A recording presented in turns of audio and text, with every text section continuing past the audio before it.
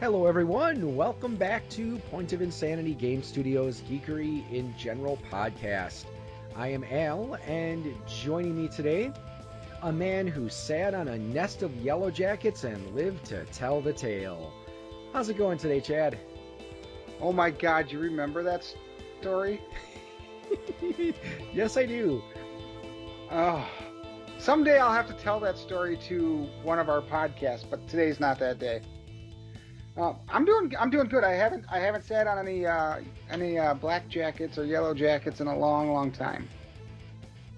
So today, this is actually part 2 of Historical Gaming, the New Testament. If you haven't had a chance to listen to part 1, you might want to go back and listen to that episode. It'll give you a little bit more of the historical context.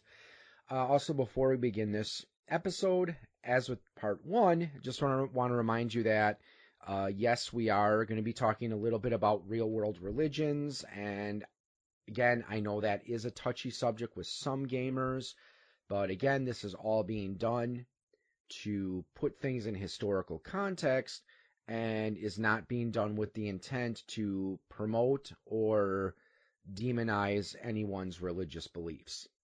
But one thing I would like to mention is we are recording this on December 19th. Which actually I think is appropriate because we are actually in the middle of Saturnalia, the Roman festival honoring the agricultural god Saturn. It runs from December 17th to the 23rd. Well, I wouldn't recommend throwing a banquet to celebrate this holiday because of the current pandemic. You can still celebrate this holiday by wearing tacky clothes, putting on a funny hat, and buying cheap gifts for your friends and family. And remember, friends, let's keep Saturn in Saturnalia. So, what are you saying about my shirt and my hat? Actually, well, your hat that you're wearing now isn't particularly silly, but I wouldn't necessarily say that flannel is tacky. See, what they used to do during Saturnalia is, normally Romans would wear their plain togas, but Saturnalia was the time to put on the very extremely colorful and extravagant clothes that would be considered in poor taste under any other circumstances. All right. I do have to say that Green Bay Packer jersey you have underneath your flannel, I would argue that can be considered poor taste. Only if you're a Bears fan who lives in Wisconsin. I mean, come on. Yeah, I know. I'm guilty as charged on that. So to recap part 1, in case you don't have a chance to go back and listen to it before listening to this episode, the events of the New Testament occurred sometime between 6 to 4 BCE to approximately 110 CE. At this time, Judea was a province of the Roman Empire. There were several important events that occurred during this time period, including the burning of Rome in 64, the Jewish revolts in 66. Also, both Jerusalem and Rome endured some periods of political turmoil from 67 to 68 in Judea and 68 to 69 in Rome. There was the siege of Jerusalem in 70, the birth and spread of Christianity, and then the possible persecution of Christians under Emperor Domitian.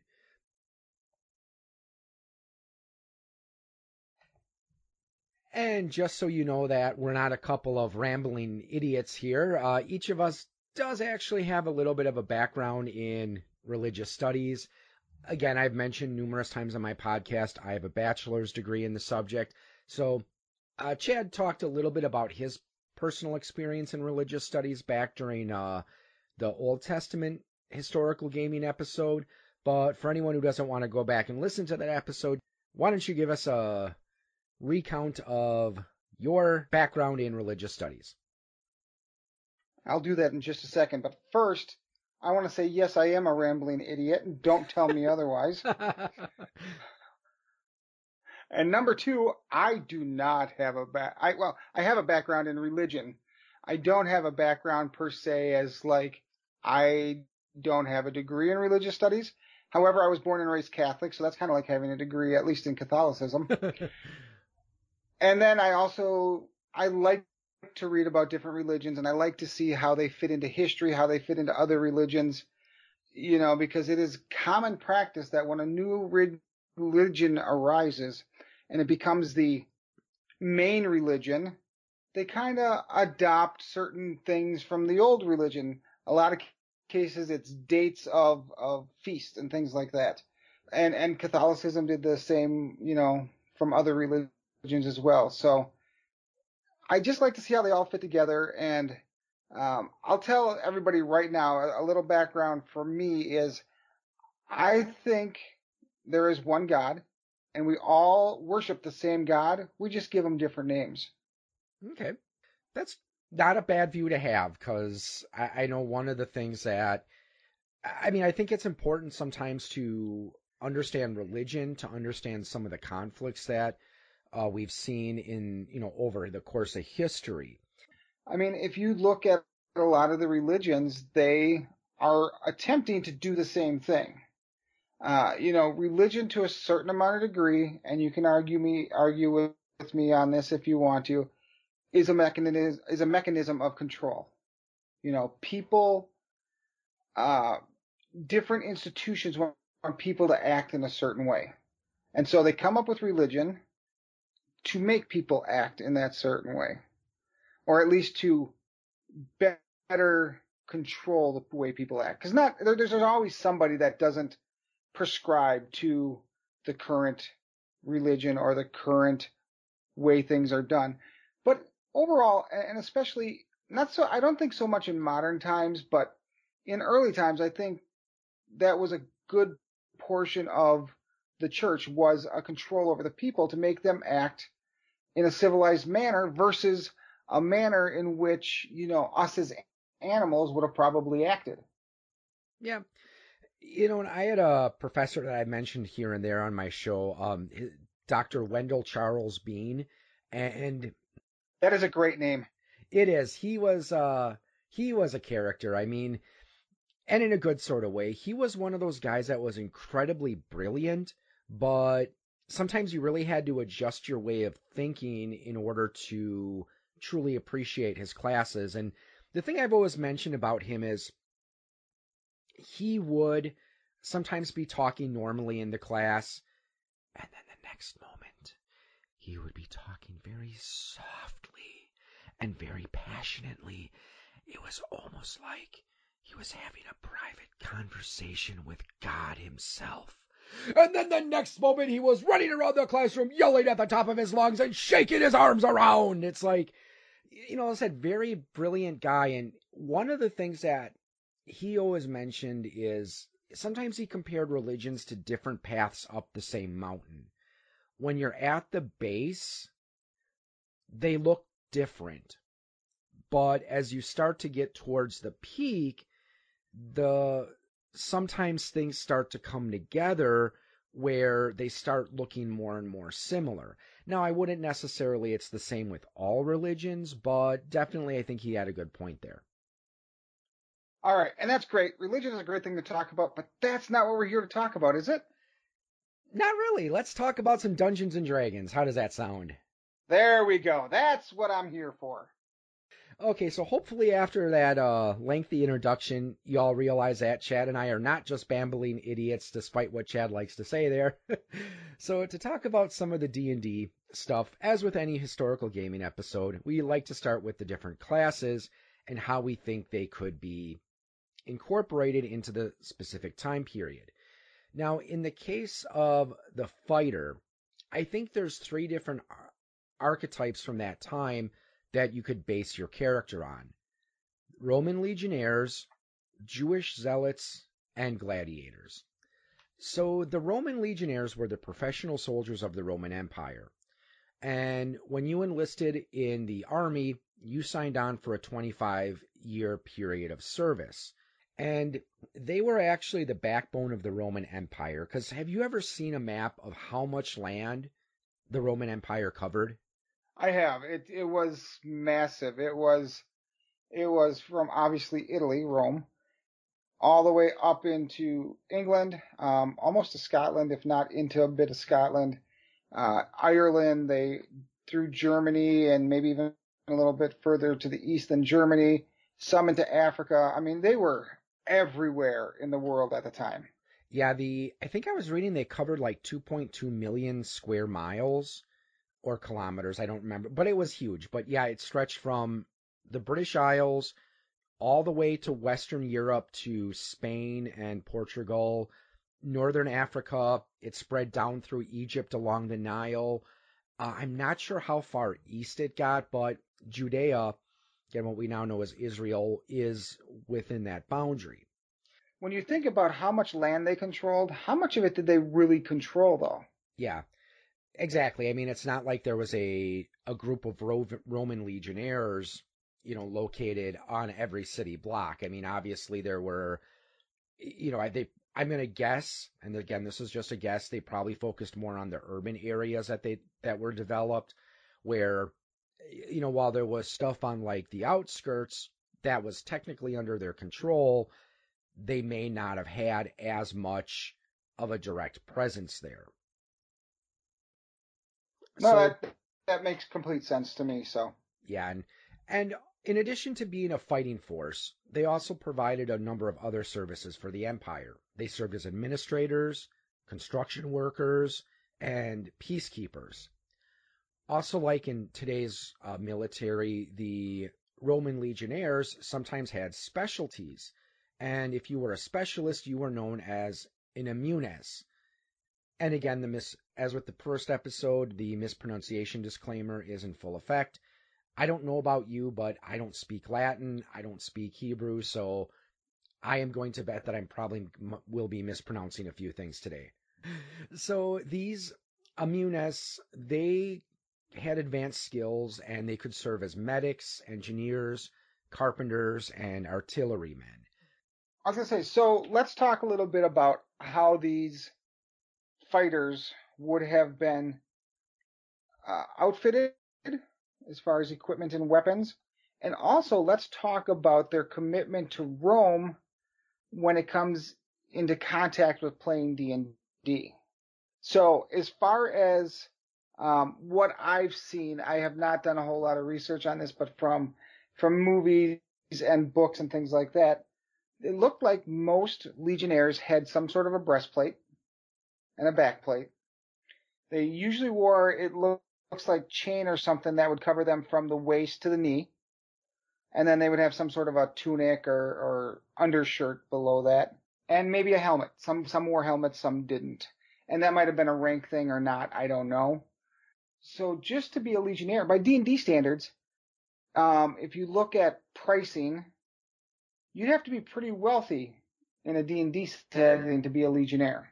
Unless, of course, you had a good DM or a nice DM that you were able to talk into. Well, I'm going to be a legionnaire, so this is what I need to fulfill that role. Because a breastplate and all that stuff, it's pricey. Yeah, and actually you're right, they were very well equipped. And I actually did a little bit of looking into the types of armor and weapons that were in common use around the Roman Empire. So we actually have a fair amount of stuff to work with. Now, the type of armor, they did have equivalents to chain and scale mail. Now, the type of armor we usually see is the one that's made of strips of metal that cover the torso and the shoulders, which is called the Lauritia segmentata. And again, this is sheets of metal riveted onto leather. So this would probably be your best armor that would be available at this time, probably equivalent to banded mail. Okay. Yep, and they also carried these large shields called a scutum, which was actually curved instead of flat, and it was long enough to protect most of the body. Also had a metal boss in the center of the shield that could make it effective as an improvised punching weapon, like if you were going to try to, push your opponents away. The thing that really intrigues me as far as a player is how would you, as a DM, I'm asking you as a DM, not as a player, how would you dictate to your players, okay, you're a Roman legionnaire. What kind of freedom would you run a game where everybody was a legionnaire so you could send orders down from above? Or how would you play that connection to Rome?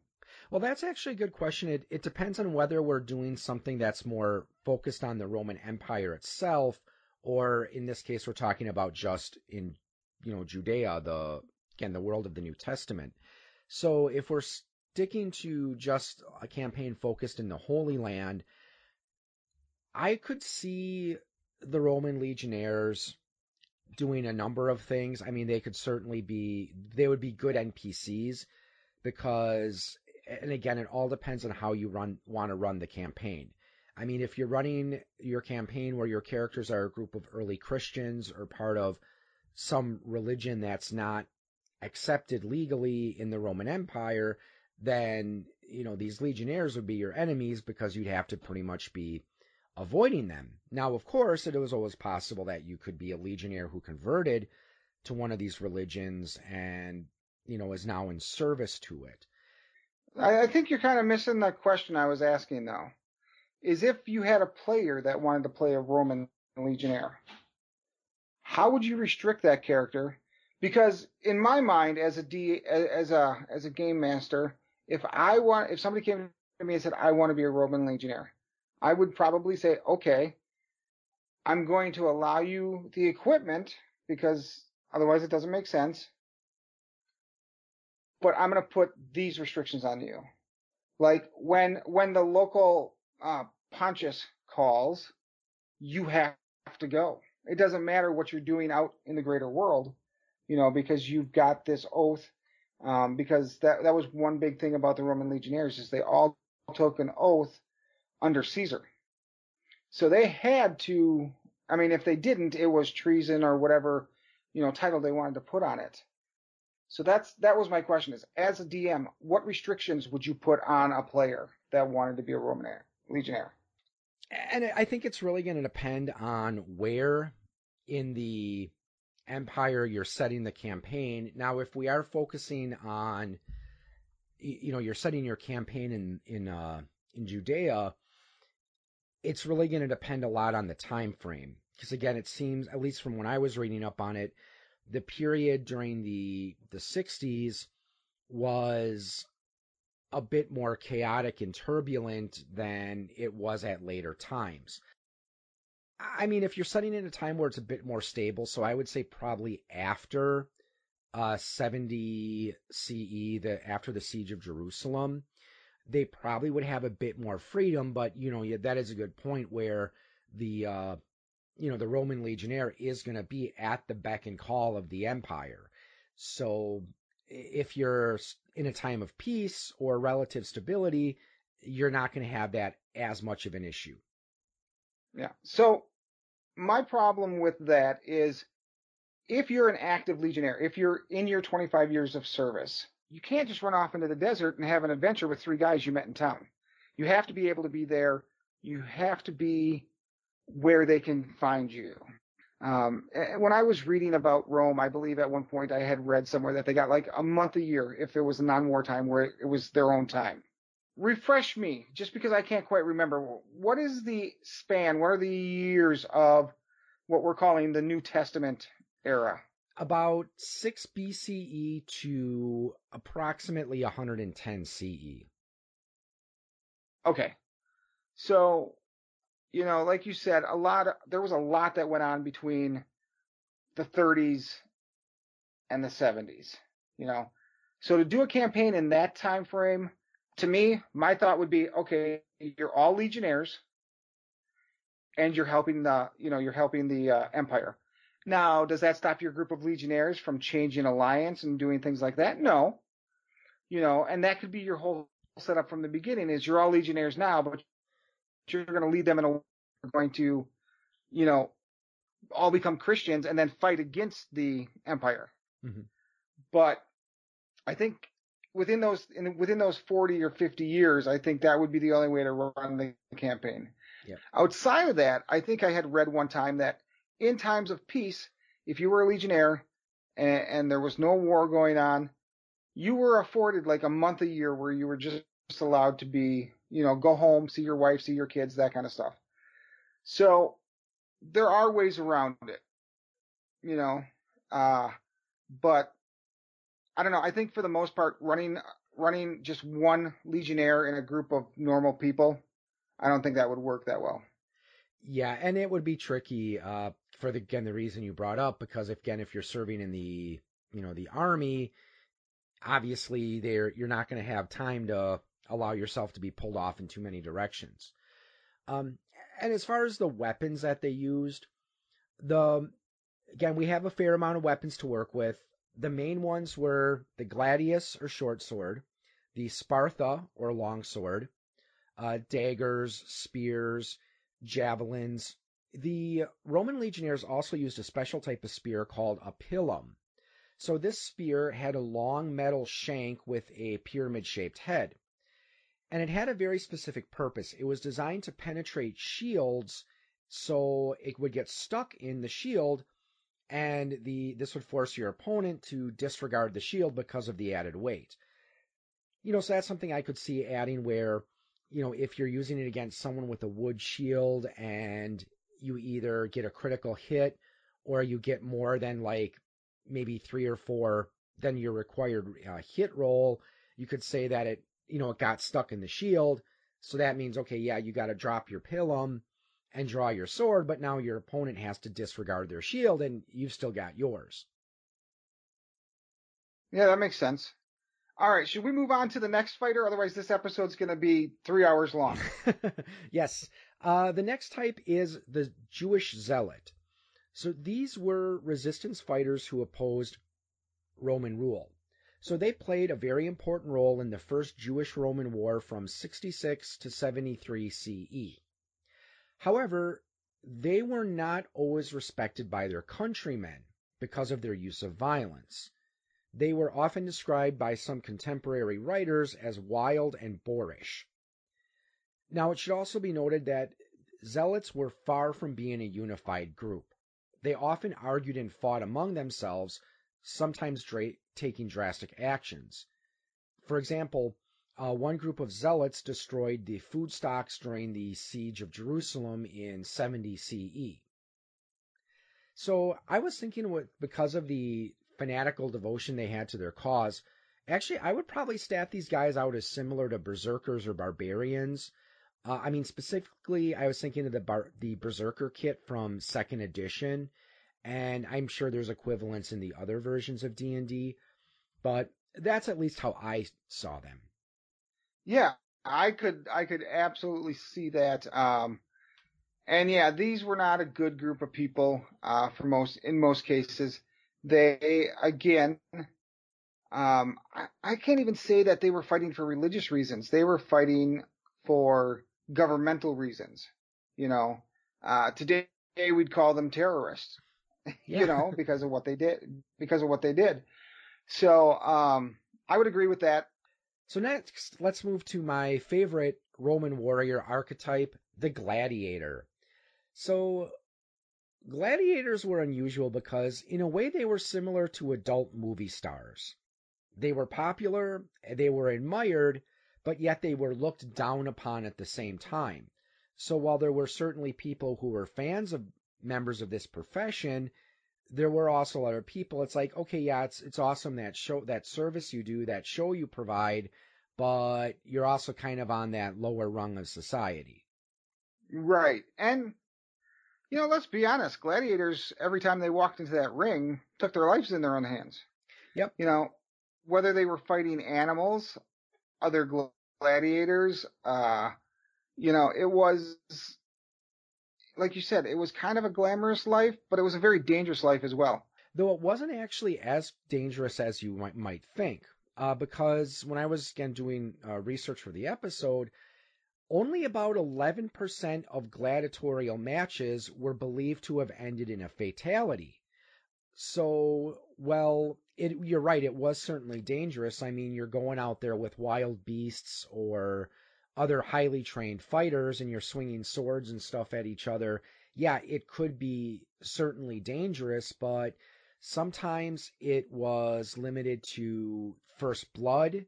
Sometimes it was limited to when one of the gladiators either gave up or, was incapacitated and couldn't go on. So for gladiators, I mean, if you look at the way they're portrayed in TV and movies. They always seem to have a net and a short sword, some cobbled together armor. And I don't think that's probably historically correct. Maybe the weapons are, but I'm guessing the armor is not. Actually, it is. But I don't know. Yep, it actually is. That was actually one of the things I want to talk about. There were different types and different styles of gladiators. Now, usually gladiators were slaves, criminals, or prisoners of war, though some people did become gladiators out of their own free will. We also know that they did receive good medical care because they were seen as an investment. And there is evidence from studying their remains, of gladiators who did suffer wounds, serious injuries, but did end up recovering. And, you're mentioning sometimes a sword, sometimes a net. There's about 20 different styles of gladiatorial combat, and each had their own specific types of weapons and armor. So this was often modeled after various opponents that the Romans had fought. The armor and weapons were chosen supposedly to make the fight balanced because each style would have its own strengths and weaknesses. But again, usually your torso didn't have as much armor because that was a weak spot you had to protect. But the types of gladiators that are most common, and these are the ones we usually see in movies and pop culture, are the Murmillo and the Reductarius. The Murmillo was armed with a helmet, shield, and sword. Usually he had armor on his sword arm as well as his legs. The Rotarius often fought with a net and a trident. He only had armor on his right arm. He usually fought against another type of gladiator called a sector. A sector was similar to a Murmillo, but wore heavier armor with fish-like motifs. So you could probably see why they had that matchup. Right, right. There was also the Thrax, who wore light armor, carried a small circular shield, and often had a curved sword. So his main tactic is he used the curvature of his sword to try to work around the opponent's shield and stab him in his unarmored backside. There was also the Bistarius, who fought against wild animals, Lacarius, who fought with a lasso and either a short sword or dagger, and the Demicarius, who fought with two short swords or scimitars, but generally wore very little armor. So it's not known if there were any gladiatorial events in Judea, but I can see it being permissible to allow a player to be a gladiator, and it wouldn't be too horribly out of place. Because Jewish prisoners of war were sometimes forced to become gladiators, and it was actually possible for a slave gladiator to win his freedom. So I think it's certainly possible that you may have had a character who was captured in Judea, brought to Rome, trained to be a gladiator, and then eventually won his freedom before heading home. All right, so little piece of historical trivia for you. Do you know who the first, in equivalency, the first athletic millionaire was? Nautius Maximus? Or Bigus Dickus? I don't know the guy's name, but he was a gladiator. You've never seen Monty Python's Life of Brian?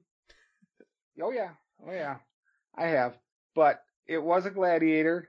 He got so good at what he did that he got basically, like groupies that would just give him stuff, and he would be rewarded by the local, Pontius Pilate or the governor or whatever you wanted to call him, with, monetary goods, and he would have been the equivalent of the first athlete millionaire. Yeah, and also another little fun fact, the movie Gladiator with Russell Crowe, I was reading an article about it where originally they were going to have a subplot where Russell Crowe's character was being paid to advertise a certain type of olive oil, but the screenwriters decided to throw it out because they didn't think it was very realistic. but it actually would have been historically accurate because sometimes, yes, gladiators were used for endorsements. I can buy that. I mean, especially if you were famous, or not famous, but you were well liked by the audience, and you go, "Hey, I like this kind of olive oil." They'd go, "Well, I'm using that. I'm going to use the olive oil he uses." You know, I can see that happening. If Biggest Dickus is using the this type of olive oil, then it has to be good. So many places I could go with that, and we should Let's move just on. go on to. Now, is there any truth to gladiatorial games where they would sacrifice criminals and Christians and things like that? I'm not sure about criminals. I think there is some evidence that Christians were fed to the lions, but I'm not 100% sure on that. Okay. You know, there's a lot of stuff you need to pick apart when you're looking at history. So that's why I asked that question, is because of other fallacies I've come across. I'm pretty sure early Christians were executed not in the Colosseum itself, but in similar like venues. But it's not something I looked into too much for this particular episode. Because remember, we're still at that time period where, while Christians were looked upon very skeptically and sometimes with mistrust, we weren't quite to the wide scale persecution as that would come a bit later. We're still in that time frame where persecution of Christians was primarily up to the local governor, where you might have some that were relatively tolerant, and then you'd have others that were much, much more draconian. Moving on. What do we got next? Okay, so the next type of character, the Ranger, and this one I think would be tricky because, I mean, the Romans did worship a variety of gods, so I wouldn't see it as entirely inappropriate. Probably the most appropriate deity for a Roman ranger would be Diana, goddess of the hunt. She was often venerated alongside local deities in the regions that the Romans conquered, but as far as I could tell, worship of her appears to be more common in continental Europe than in the East. So I know the Glory of Rome source books doesn't recommend rangers, but if the game master wants to allow them to be incorporated, they'd probably be more appropriate for the Germans, the Celts, and the more rural people who lived on the outskirts of the empire. Yeah, see, now when I saw Ranger on the list, I'm like, I don't think that would work. And it sounds like the source book agrees with me. The Glory of Rome sourcebook did recommend that if someone wants to play a ranger-like character, your best bet would probably be to have him a Roman legionnaire and give him like hunting and survival proficiencies. That would probably be the closest, though A Mighty Fortress Handbook does actually have a kit that you could adapt to other time periods, even though Mighty Fortress is for I think the 1600s. But I think it was called the Forester. And essentially, they're kind of like a fighter that can move silently and hide in shadows in a natural setting. So I guess if you took the Ranger archetype, took away the animal handling ability, took away the spells, but left them with the move silently, hide in shadows, the survival and tracking, you could probably give him the two-weapon fighting and it wouldn't be too drastically out of place. That would probably be the closest to a ranger you could get. Yeah, seems fair to me. Next, the Paladin, and the Glory of Rome sourcebook does recommend it as a follower of a religion called Mithraism. This is a Roman religion that focuses on the worship of a god named Mithras, which is the Romanized name of the Persian god Mithra. It is popularly believed that there are several parallels between Mithras and Jesus, though these ideas actually didn't start to come about until the 1800s and are not supported by historical evidence. Part of the problem with Mithraism, though, is we don't have any direct writings about what they believed, so most of our evidence either comes from archaeology or what we know from historical writers.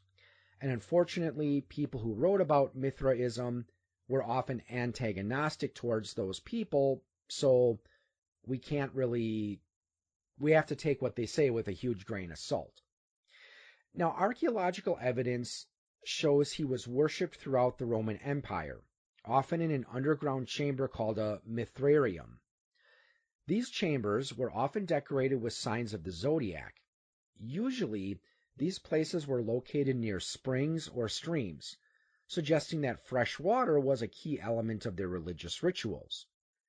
There's also various depictions of Mithras emerging from a rock and holding either a sword or a dagger in one hand and a torch in the other. One of the core aspects of this religion that we do know about is they had a community meal that involved bread and a drink. We do know that Mithraism did start around the same time as Christianity, though it began to decline in the 4th century after Christianity became the dominant religion. It is believed this decline is due to a combination of people giving up the faith due to persecution or followers just converting to the new religion. A common image we see in the religious decorations of Mithraism is that of Mithras slaying a bull, though we don't know the story behind it. Possibly it's a reference to astronomy, maybe Taurus and Orion, because, again, we know that a lot of times their temples were decorated with astronomical symbols. We also know that initiates would go through 7 different rituals and 7 different ranks, with each one corresponding to a different planet. We also know that Mithraism was popular among soldiers, though it was practiced by people from all walks of life. Curiously, though, it was believed only males could become initiates.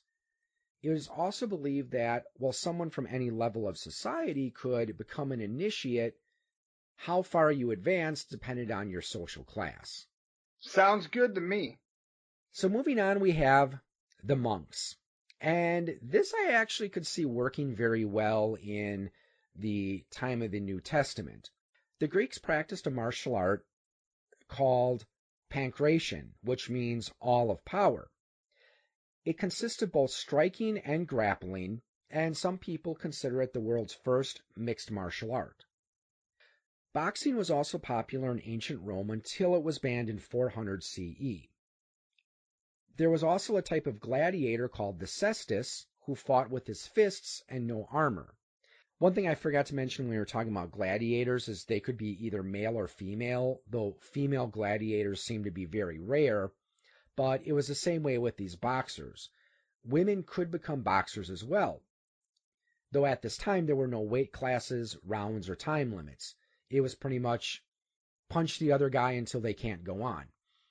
Depictions from vases and sculptures show these boxers wearing hand coverings and arm wraps. So these matches often involved a referee who held a long stick so he could use it to whack a fighter who had performed an illegal move. Okay, yeah, I can see that. I mean, I can see monks working in this space.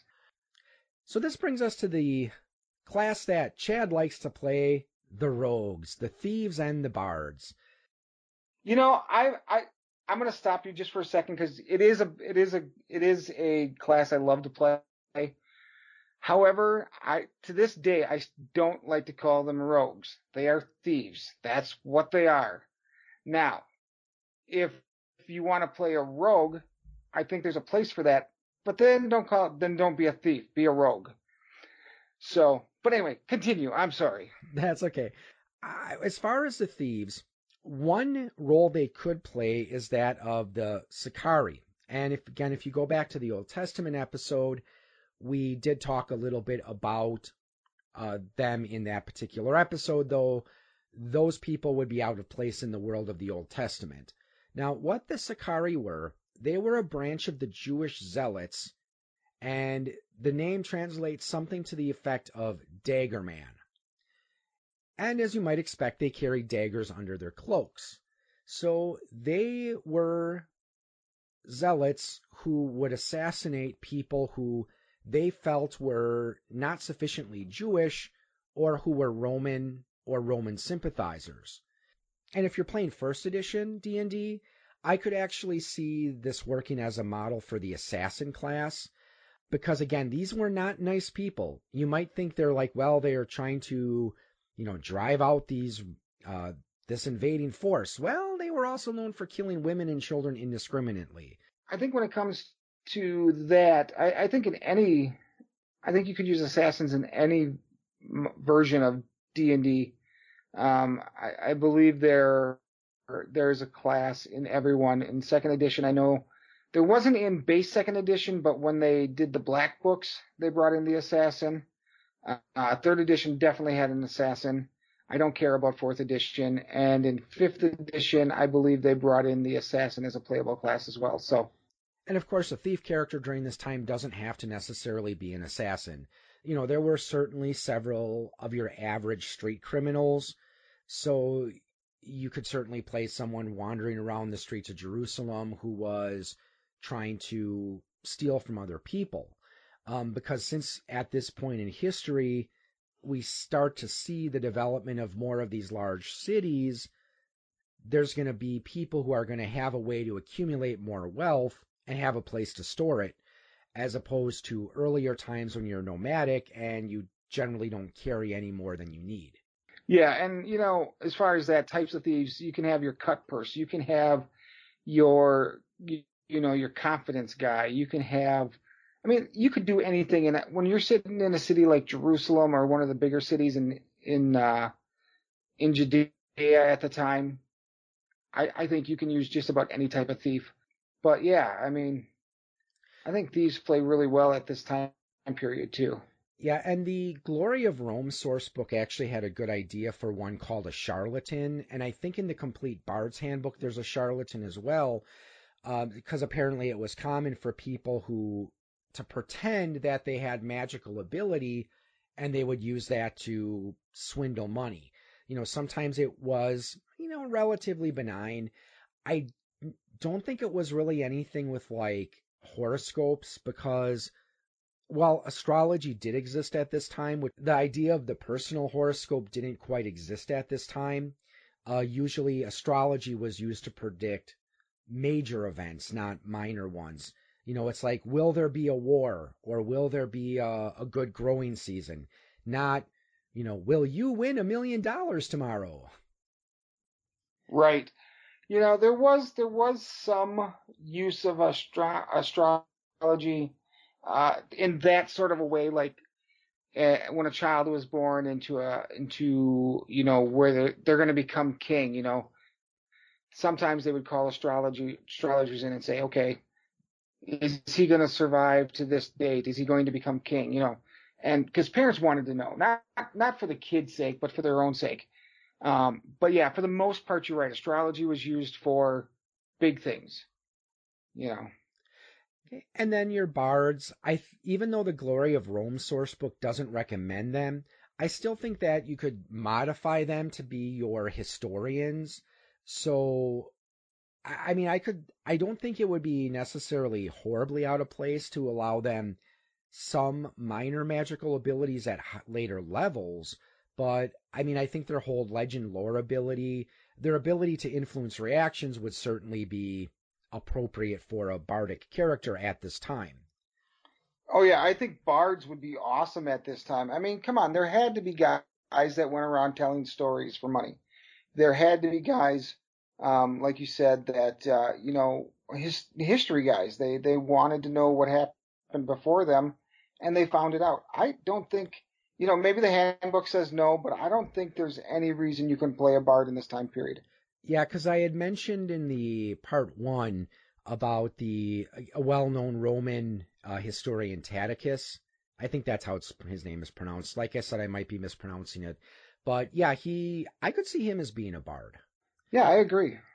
Originally, I envisioned this as a two-parter, but since Chad and I are both babbling buffoons and we just keep talking and talking and talking, I think what we're going to do is we're actually going to extend this out into a three-parter, because I actually still have a good page and a half or so of notes, and I think by the time I'm done editing this episode, it's going to be close to an hour. So I think this is a good place to call it quits for now. What do you think, Chad? I think that's great. And I want to take a quick second here to let people know something new that we're doing. We have a support page for all of our podcasts now. So at the end of the episode, whether you watch us on Anchor, Podbean, Spotify, wherever you listen to us, at the bottom of the description, there's going to be a link. All you got to do is press that link and you can help support the channel. Bring you more geekery in general, more musically challenged, more want to hear something else, more Something of the occasional off the top of our heads. What did I say? You said something else. Oh, want to hear something interesting. More of the off the top of our head kind of podcast when we come up with a topic for those. So we would really appreciate it. It would be great for you to help us out. And yeah, Alan, I'll talk to you again here in the next episode.